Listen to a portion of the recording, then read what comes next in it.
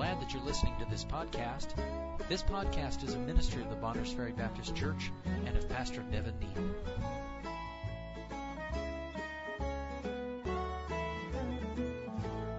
1 John 1, verse 6, let's just go back there for context. It says, if we say that we have fellowship with Him and walk in darkness, we lie and do not the truth. But if we walk in the light, as He is in the light, we have fellowship one with another, and the blood of Jesus Christ His Son cleanseth us from all sin.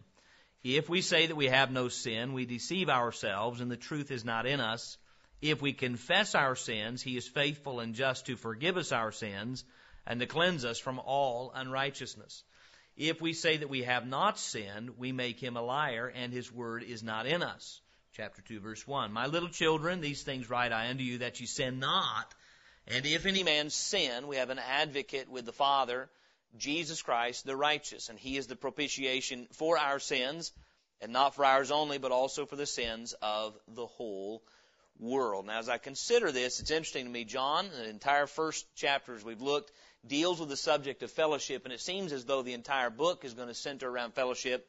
As we transition into chapter 2, I think we'll find that that chapter heading is there because he really begins to deal with this fellowship as a family. Throughout 1 John chapter 2, he refers to the Father over and again. Repeatedly, he'll refer to the Father, and then he'll say, I write unto you little children, I write unto you fathers, I write unto you young men. And he'll talk about loving the brethren. And he'll go on later in the book to talk about we love Him that begat, we love those that are begotten of Him. And so the idea is the fellowship of Christianity is a family under the fatherhood of God through faith in Jesus Christ. We know that. That's why we call each other brother and sister sometimes. Cults have borrowed that. Shame on them. They like to borrow biblical terminologies and counterfeit it to discredit it. But the truth is, John's going to describe that the fellowship we have is in the family of God, under God as our Heavenly Father. And so, if we're going to deal with fellowship, though, you're going to find that starting in verse 7, he begins dealing with the subject of sin. Just out of nowhere, he says, if we walk in the light as He is in the light, we have fellowship one with another, and the blood of Jesus Christ, His Son, cleanseth us from all sin. If he's talking about fellowship, he's just said, this then is the message which we have heard of Him, and declare unto you that God is light, and in Him is no darkness at all. And he'd said before that he had had a personal experience with Christ. They had seen Him, heard Him, handled Him, and they wanted that truly their fellowship was with the Father and with His Son, Jesus Christ, and their desire, and His desire is that those He was writing to might be part of that fellowship. So if we're going to be in fellowship with God, why in the world does John bring up sin?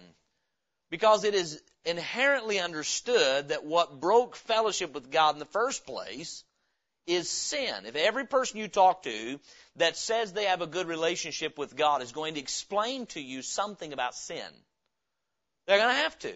They're either going to say, well, me and God are on good terms because I'm not a sinner. Most do not say that.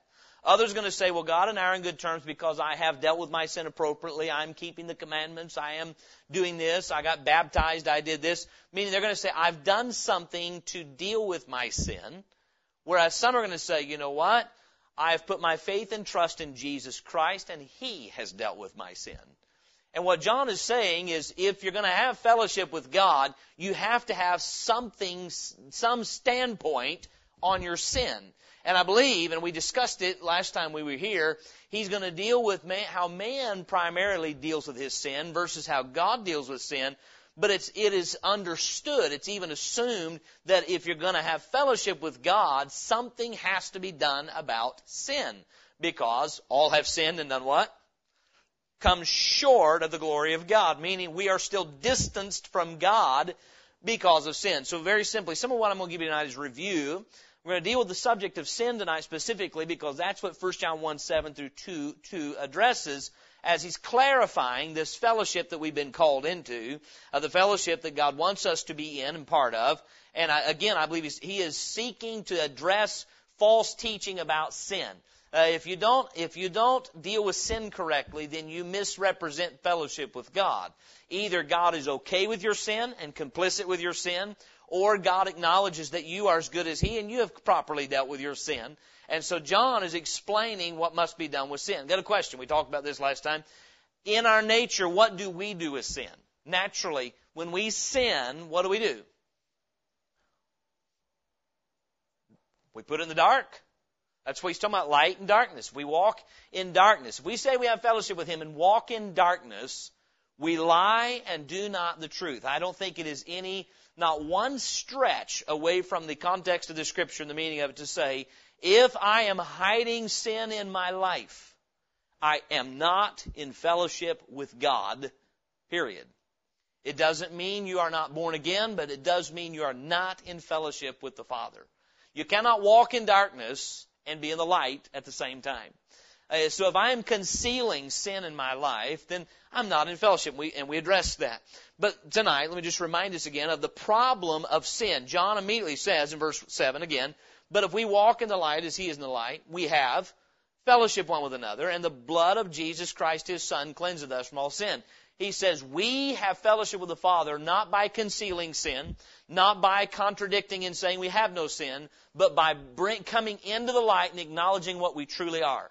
By coming into the light of God's Word. He is light and in Him is no darkness. God is not going to hide what is true. When Jesus Christ was on earth, He was a light everywhere He went. He revealed. He revealed. He revealed. He is a revealer of the thoughts and intents of our hearts by His Word.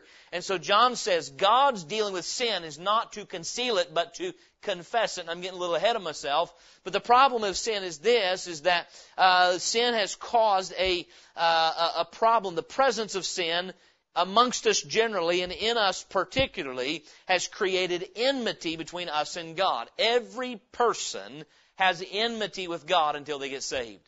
We meet people all the time. You say, when were you born again? When were you saved? And they say, well, I've always believed. Define that for me. Always believed? And always believed what?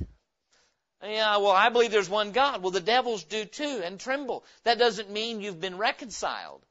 Enmity with God is to have some level of animosity or opposition to someone in our soul. Every person gets to a point where they have enmity or opposition to God because God has made rules that we have in our conscience and we know that we have violated those laws, causing us to feel that somehow He has wronged us. We have a problem with God. And that's the problem of sin. It created enmity.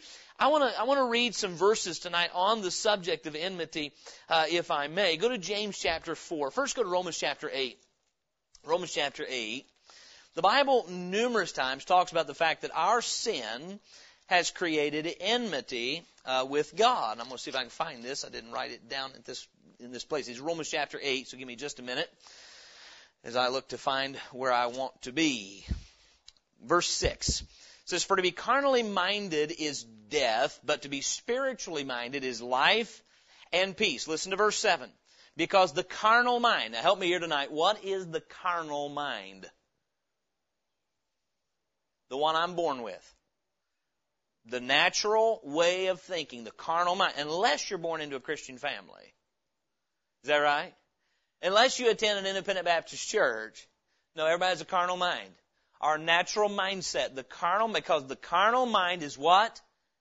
Enmity against God. For it is not subject to the law of God, neither indeed can be. Verse 8, so then they that are in the flesh cannot please God. The point is this, John begins to deal with sin in 1 John 1 because the opposite of fellowship is enmity. These are opposing terms. Enmity is to have conflict or opposition with someone because of a difference between us, whereas fellowship is to be in agreement. Enmity and fellowship are conflicting terms, and so we naturally or carnally are at enmity with God. So if you're in fellowship, something had to be done with the enmity. Something had to be done about the fact that we are conscious of having displeased Him, of having disregarded Him, and we are conscious that He is displeased with us.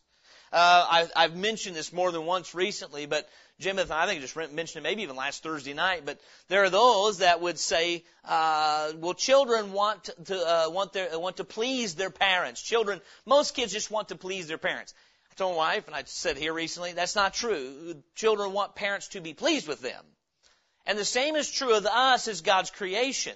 Some people say, I don't want God to be unhappy with me. Now, some people don't care. They're rebels and proud of that. But many people say, I want God to be pleased with me. But that doesn't mean we want to please God. What we want to do is we want God to be pleased with whatever we do. Well, God loves me. He knows what I am. He knows I am but dust, and He wouldn't be displeased with me. May I say this? The problem of sin and the predicament of sin, it's present, but the predicament is this, is that our sin has caused us to have animosity toward God. Because we know as our authority, He is not pleased with our attitude, our thoughts, and our conduct. And you may come to that knowledge about 4, 5, 6 years old. You may not come to that knowledge till you're 8, 9, 10, 11, 12. But the fact is, in the conscience, there's enmity, and we get an offense at God for being displeased with us, and something has to be done about that. Repentance is this. When I realize that my enmity against God is inexcusable, that He is just and righteous for His displeasure and His purpose to condemn me, and having condemned me, He is absolutely justified because He's good and He's right, and my enmity is inexcusable and needs forgiveness, not mere tolerance. Amen? That's what happens. We get saved, we realize God is justified in being angry with me. Who's God angry with every day according to Scripture? He's angry with the wicked. How many times? Every day. Unless you live in the 21st century, now God is all love and He's not angry with anybody. I want to tell you something. The Bible hasn't changed. God hasn't changed. He's still angry with the wicked every day. My question is, does He have a right to be? Well, yeah, He ought to be angry with people like Joe Biden and Kamala Harris. Yes, He should. And every conservative in America that curses His good name. Yes? He's angry. It doesn't matter. It's not like He's up there happy with these people, yeah, they're wicked, but no. Unless I'm washed in the blood of Jesus Christ, He's angry with me. The Bible says in John chapter 3, verse 36, I'm talking about the predicament, the presence of sin. We know it's present. All have sinned and come short of the glory of God. But that presence of sin creates a predicament. There's enmity with God, and then man is condemned by God. So we have enmity against Him. We are opposed to Him. We are upset with Him. We are against Him in our nature, and God is against us. John chapter 3, verse 36. John chapter 3. Back up to these both are very well-known verses. John 3, 19. And this is the condemnation, that light has come into the world, and men love darkness rather than light, because their deeds were evil. For everyone that doeth evil hateth the light, neither cometh to the light, lest his deeds should be reproved. But he that doeth truth cometh to the light, that his deeds may be made manifest, that they are wrought in God. Verse 36. He that believeth on the Son hath everlasting life. And he that believeth not the Son shall not see life, but the what? The wrath of God abideth on him. In Romans chapter 1, I believe it is. Romans chapter 1. Again, bear with me. I did not write this down, but speaks of the wrath of God against those that are ungodly and unwicked. If you find that, you shout it out to me. I'm scanning here for it. I wanted to read it, but I didn't write it down. I'm sorry? 18. Thank you. For the wrath of God is revealed from heaven against all ungodliness and unrighteousness of men who hold the truth in unrighteousness. One more place, Ephesians chapter 5. Ephesians chapter 5. The Bible says in verse 3, but fornication and all uncleanness, we're in Ephesians 5, or covetousness, let it not be once named among you, as becometh saints, neither filthiness, nor foolish talking, nor jesting, which are not convenient, but rather giving of thanks. For this ye know, that no whoremonger, nor unclean person, nor covetous man, who is an idolater, hath any inheritance in the kingdom of Christ and of God. Let no man deceive you with vain words. For because of these things cometh the wrath of God upon the children of disobedience. Now verse 7 says, be not ye therefore partakers with them. The presence of sin creates a predicament. That is, man is at enmity with God, and God's response to man's enmity is God's wrath is on us for that. How do you have fellowship with someone that his wrath is against you? Do you? How do you have fellowship with someone that has enmity with you? So let's say Braden decides he's going to take the vehicle out, not his own but mine, and take it on a pleasure ride, a joy ride down the road. And he goes and he buries it up in the ditch and says, whoops, I hate that happened. Jumps out, walks away, walks back home, hangs the keys on the hook. Hey, Dad, how are you? Good. You seen the car? Yeah, I've seen it. Where is it? We're going to have fellowship? You don't, what do you mean you don't know? By the way, Braden's one of these crazy drivers, zipping up and down the road. Not really. So, where's the car? Well, it's in the ditch. How'd it get there? Oh, what happened? Well, I want to take it for a ride, and I did, and it's in the ditch, and I couldn't get it out. I figure if you want it, you can go get it. I'm going to have wrath, and we're going to have enmity. Is that fellowship? No, it's just like light and darkness, enmity and wrath.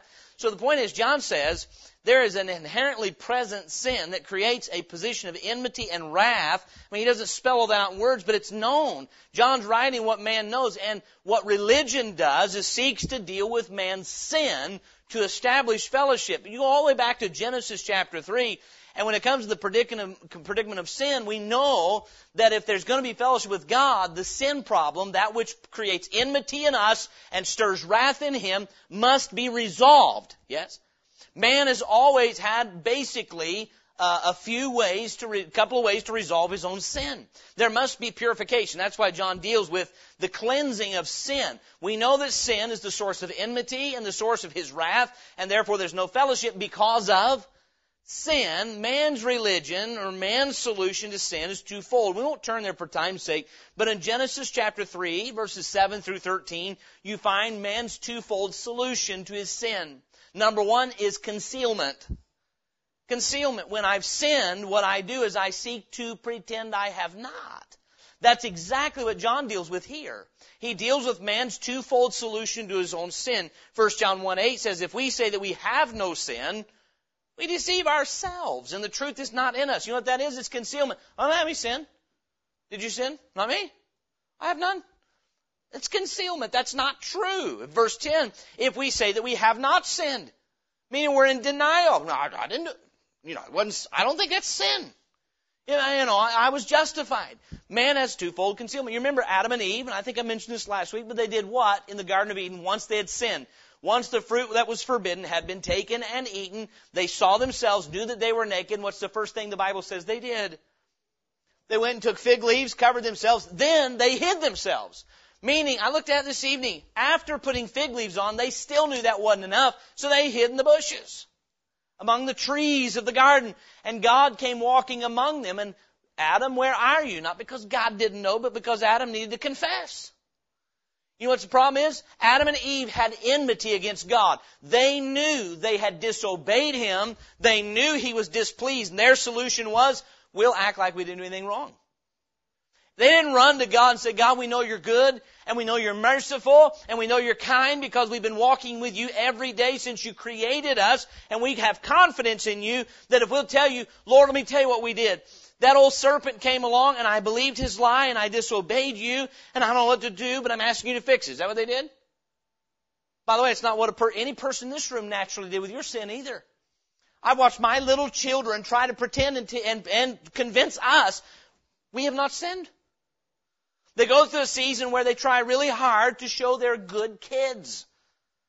And they're not. They are natural, born sinners at enmity with God. I don't care if they're Bible reading every day. From the time they're in the womb, that's just a greater sensitivity in the conscience now. Now I really know God is upset with me.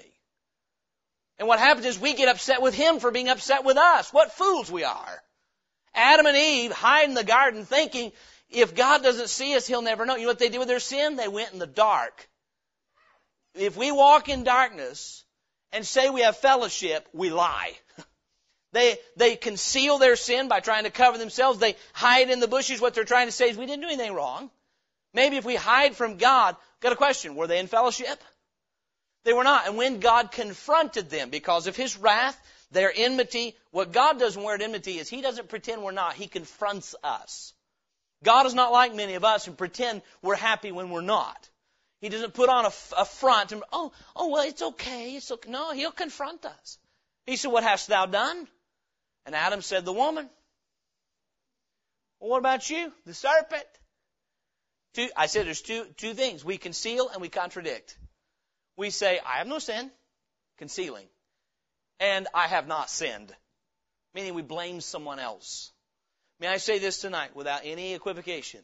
My sin is solely my responsibility. I am responsible for my sins. I don't care if somebody helped you get into sin. You're the one that commits it. You're the one that's responsible. It is between you and God alone. Amen? Now, if somebody helped you sin, their helping you to sin is between them and God. Did the serpent help Eve sin? Did God deal with him for that? But did Eve have to obey him? Did she? No, she didn't. She was deceived, but she didn't have to. Did Eve entice Adam to sin with her? But Adam had to answer for himself, didn't he? My point is this tonight. Man deals with sin in a twofold manner, concealment and contradiction. Either I'm going to act like I didn't, I'm going to tuck it behind me somewhere and pretend I'm something I'm not, or I'm going to say it wasn't sin. It wasn't my fault. Got a question. How successful is that in cleansing sin? Who can say I've made my heart clean, I'm pure from my sin? I've never met anybody. I've heard some that say it, but it's not true. In saying it, they're continuing in sin. It's a lie. I made my own heart clean. No. So my point is there's a problem. Sin is present. Sin creates a predicament of enmity and wrath. But God has made way, and we'll deal with this in more detail on our final point, for our purification. Man's solution is take it into the dark. Conceal it. Act like it's not sin. Blame someone else. Put it in the darkness. All false religion, this is what they do with sin. We conceal sin behind ritual. We conceal sin behind emotionalism. We conceal sin behind outward worship. Outward worship is fine if it's connected to inward worship. Spirit and in truth, right? But my point is this. False religion does nothing more than conceal the real problem. That's why it is likened to, in Isaiah 64 verse 6, filthy rags. All of our righteousnesses, meaning all the things we do to conceal our sins, are as filthy rags. You know what filthy rags do? They don't actually make the sore and the filth go away. They just conceal it. How many of you would like to have a bandage from someone who's had burn treatment? Anybody ever seen burn treatment? Brother Pope, you've seen it. It's nasty. The sores run. So what happens is, I remember my brother, he fell in the fire one day, hand first. When I was about 5, he was about 7. He tripped over the fire and and it was hot coals. Second-degree burns. And they wrapped that thing in white gauze, and they would change the bandages every day, if I remember correctly, ever so often. How many of you would like to get those bandages wrapped up in a beautiful present at Christmas time? Now, that's like us presenting to God the things we do to try to convince people and ourselves that we're not sinners.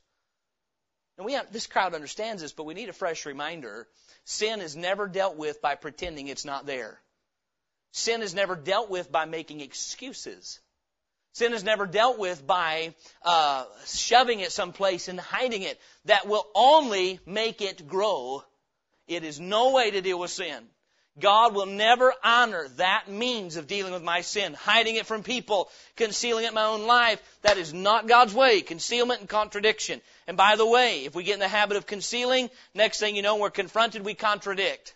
Someone says, did you do this because you get caught, you get found out? Well, yes. Well, that's sin. Well, you don't understand the circumstance I was under. You know what we're doing? I've not sinned. But if we say we've not sinned, we lie, and the truth is not in us. You see, what God's saying is God has only one way to deal with sin. That's truth. We must be honest. How many of us remember Achan? Achan looked on a Babylonish garment, a wedge of gold, and he said, boy, and he'd been told clearly not to touch it. But he just had to have it. And he coveted it, and he took it, and what did he do? He put it right out in front of his tent and started telling me, look what I found. Come, hey, look what I got. Is that what he did? Why not? Why did Achan put it under his tent? Because he had enmity. He knew. See, God gave us all this little thing called conscience. He knew what God had said to do, and he knew that he had failed to do that. He had disobeyed directly the commandment of God. And so he took his disobedience. He said, I know, I'll put it in the dark. And he stuffed it under his tent. And he hid it from man until God found him out. And when he got found out, did he say, when they said, well, we got trouble in the camp, we had 30 men die in Ai, Achan says, I know why, it was me. No. Not until Joshua said, thou art the man. And then finally, when there was nowhere else for him to hide, he finally says, well, yes, I saw it and I coveted. And, Achan never repented. He agreed that what he did he shouldn't have done, but he knew that in the first place. He concealed his sin And did it succeed? I'll remind us again what we looked at last week, Proverbs 28:13. He that covereth his sins shall not prosper. If you can cover your sins and prosper, God is a liar. God says man's way of dealing with sin is to say, I have no sin. I have not sinned. Concealment and contradiction. But God says my way is confession and cleansing. Don't put your sin in the dark, bring it into the light. Don't ever pretend to be something we're not. Amen? Don't ever live two lives. We're to be what we are. You say, is she just to live a sinner openly? No. God wants our sin dealt with. It has been dealt with once and for all. We'll get into that in just a moment.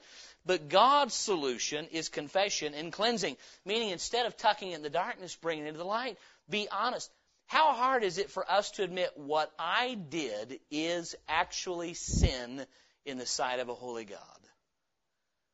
Even though we know it, how hard is it to actually say so? How hard is it when we know we've been deceitful to say, Lord, you know last week someone asked me this and I answered this so they wouldn't know what the real truth was. And I misspoke. I was not honest. I lied. Well, how hard?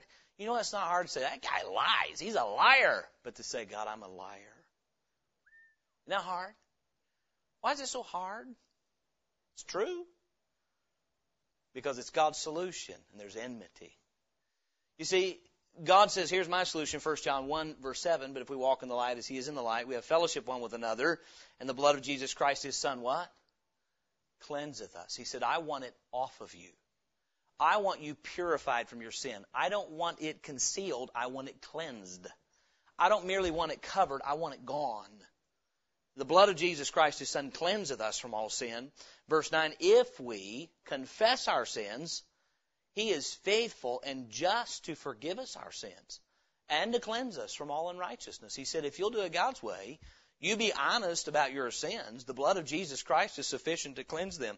Your way, conceal and contradict. God's way, confess and be cleansed. You know what? The Lord Jesus told us in John chapter 8, verse 32, and you shall know the truth, and the truth will make you free. What we're going to see, set you free, is that forgiveness gives freedom. Forgiveness liberates us from the hold of sin. Listen, as long as you're hiding sin, you've got to serve that thing. How hard is it to keep sin hidden? You know what? Hiding sin will make you, boy, I tell you, it'll develop your mental ability. Because you've got to think real hard how to cover all your bases and make sure you don't get caught.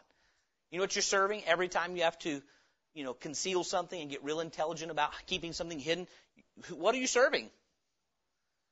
Your sin. What is it that's eating your soul with guilt? Your sin. What is it that plagues you day and night thinking, is today the day I'm going to get caught? Is today the day I'm going to have to start suffering consequences for the wrong that I've been doing? I'm going to tell you what, you confess that thing to God and call it what He does with a heart that He has toward it. Say, Lord, I know that Jesus died to pay for that sin, and I'm just getting honest with you. I am rotten to the core, and this is the proof of it. God says, you be honest with me, I'll forgive you. That's God's way. John's going to talk about forgiveness, and right here, if we confess our sins, He is faithful and just to forgive us our sins and to cleanse us from all unrighteousness. And I have news for you. It blows my mind in my own life how God has shown me a time, Nevin, you are trying to impress me. You and I cannot impress God. We cannot. The only thing that impresses Him is when we say, I have no hope but your Son, Jesus Christ. Outside of that, I am filthy to the deepest core. And friend, that's the truth of it. That's the truth of it. And so what John is saying is, and I believe it's dealing with false teachers that were coming in who felt that they had a handle on sin. He says, look, if you have sin, it is not dealt with by concealment and by being part of some elite class who have some superior knowledge. What you know is that you're a sinner and that God has provided for the forgiveness of your sins and the cleansing of it through the blood of His Son. So man's solution, conceal and contradict. God's solution, confess and get cleansed. And so then that's the problem of sin. Let me get very quickly into the second part here in chapter 2, verse 1. The prohibition of sin. John, I believe, wants to clear the air. That's why I say it's clarification on fellowship.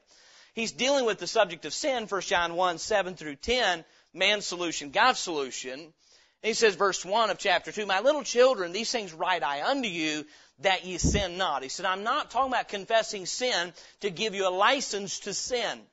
I've heard of young people who were living in gross immorality while being members of churches and going on youth outings. And they said, well, after we would sin, we would just quote 1 John 1:9 and claim that promise. That is not why 1 John 1:9 is in the Bible. So you can continue to say, well, Lord, you said the blood of Jesus Christ, your Son, cleanseth me from all sin. So I don't like doing this, but I have forgiveness. No, John said, I'm not writing this to you to give you a liberty to sin. I am writing this to you ultimately to show you and teach you to not sin. If you and I can get a hold of the forgiveness and the cleansing and the position we have as God's children, the result is victory over sin, not license to sin. My little children, these things write I unto you, that ye sin not. He's going to give a lot of information in 1 John about the position of the believer that is eternal, that is settled, that we can be sure of. The assurance of your salvation will give you victory over sin. The assurance of your position in the family of God. May I say this? You do not stop sinning so that you can be a child of God. You turn from sin because you're a child of God. Victory over sin is not obtained by trying to become one of God's kids. Victory over sin is by knowing for sure that I am one. In my own personal life, I never started getting real victory over sin until I got it settled deep in my soul. I am a child of God, and no child of God should be living the way I am, and I know that. And what happened is God says, you're my child, and that's never changing, and I don't want you sinning. Amen? Romans 6:1-2. Shall we continue in sin that grace may abound? God forbid. How shall we that are dead to sin continue therein? The idea was, John says, look, I'm giving you a prohibition. I am not writing, telling you about the cleansing of Jesus' blood and the fellowship you can have through confession to give you a license to continually confess and commit. I'm telling you this so you can have victory over sin. Now consider in his prohibition his audience, two things, his audience and his admonition. Who's he writing to? My little children. These things write I unto you that ye sin not. There are those who teach a sinless perfection, that you reach a point when you get saved, number one, you're in the sight of God without sin, so you're sinlessly perfect, your old nature is gone. If that was true, why would he need to write them that they sin not? Why do we need any instruction not to sin if we can't? If I can't sin, then just let me live. Don't tell me not to. It'd be like telling me, Nevin, don't ever reach 6 feet. I won't. Ain't happening. Nevin, stop growing hair. I wasn't planning on it. It's not going to happen. That already happened. If you told me to quit growing so much hair, so thick, I would say, what kind of a joke are you telling? That's not a possibility. You don't tell somebody not to sin that can't sin. John's saying, my little children. Why does he use that term? These were young Christians.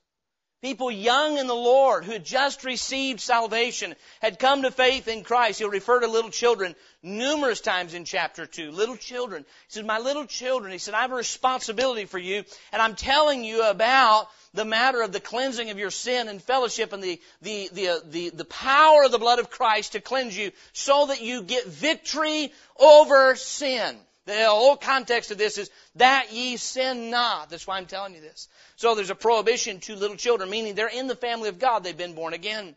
Romans 8:16-17. I'll read that very quickly.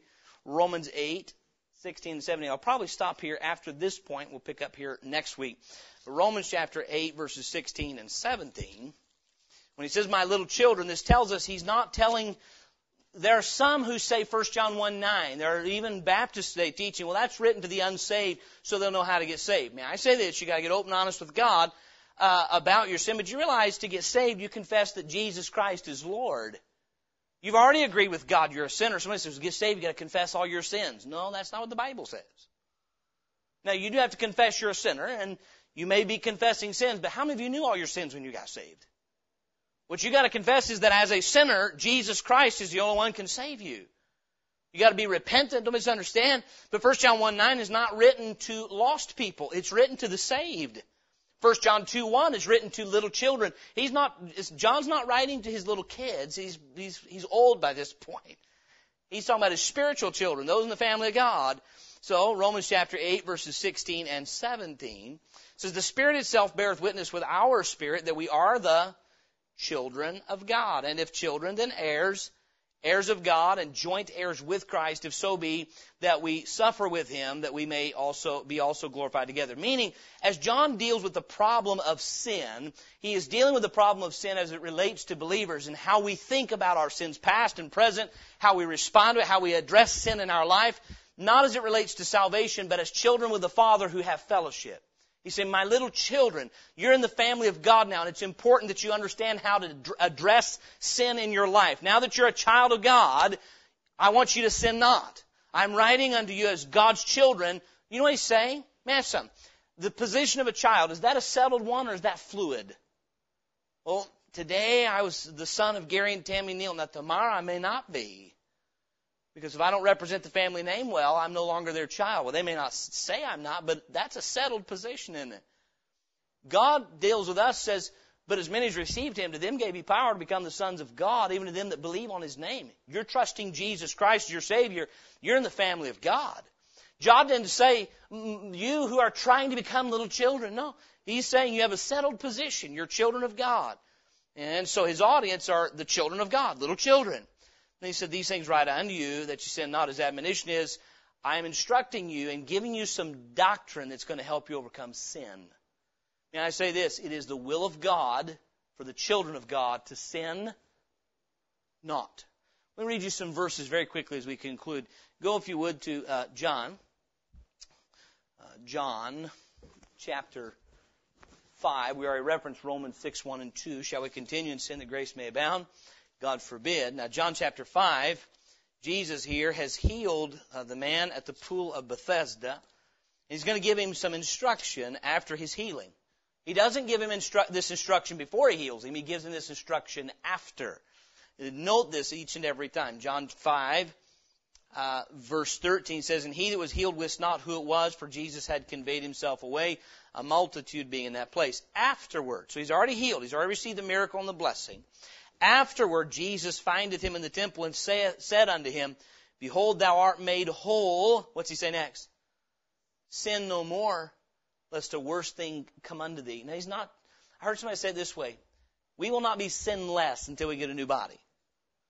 So the instruction of 1 John is not to be sinless, but it is to sin less. Not, well, I'm sinning less today than I was yesterday, meaning God wants you to have victory over sin. And by the way, it's not a dream out there that the idea of conquering sin. By the way, you get victory over this sin, then God's going to turn the lights on and show you another one to work on, right? We're not talking about sinless perfection, but victory is possible, and not only possible, it is expected. So after the miracle, and by the way, both times when Jesus tells someone sin no more, it is after they've already received the benefit of healing.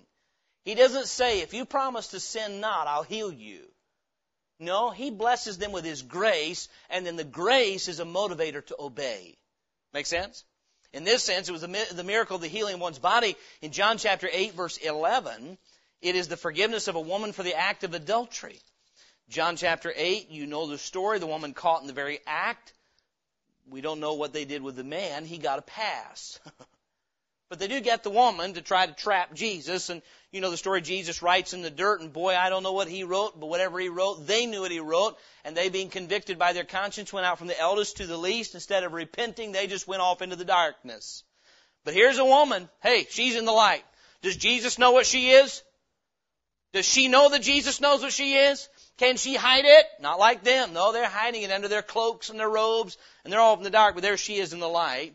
John chapter 8, verse 10, when Jesus had lifted up himself and saw none but the woman, he said unto her, woman, where are those thine accusers? Hath no man condemned thee? She said, no man, Lord. Jesus said unto her, neither do I condemn thee. Go and sin no more. Whatever reasoning I have in my mind as a child of God that makes me think it's okay to keep on sinning, I'm deceived. Well, I can't help it. That's either you're lost or you've believed a lie. There hath no temptation taken you, but such as is common to man. But God is faithful, who will not suffer you to be tempted above that you're able, but will with the temptation also make a way to escape that you may be able to bear it. That verse is not conjecture, and it is not rhetoric, it's fact.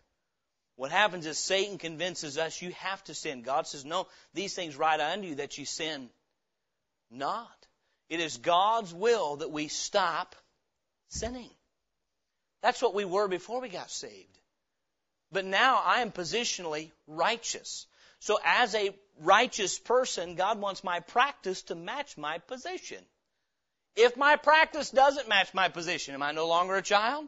No. John says, you are children, little children. These things write I unto you, that you sin not. He says, look, you're children of God, and what I am saying to you and what I have said to you about the cleansing blood of Jesus Christ is to enable you to overcome sin, that you sin not. How many have ever met someone who is Arminian in persuasion, meaning they believe you have to maintain your salvation or you lose it?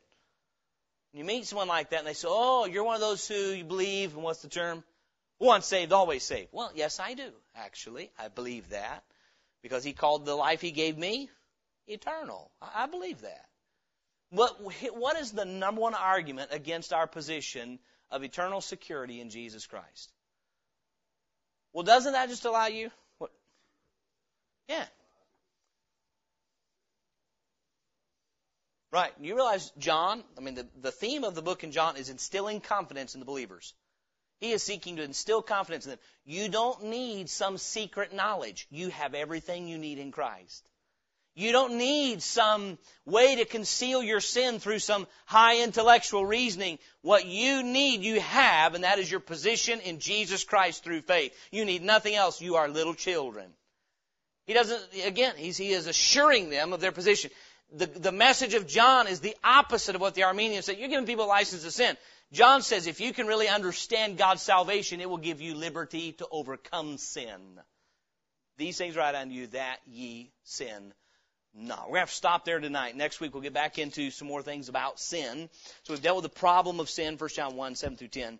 The prohibition, 1 John 2, 1. Next week, God willing, we'll consider the potential to sin, if any man sin. I mean, anybody can.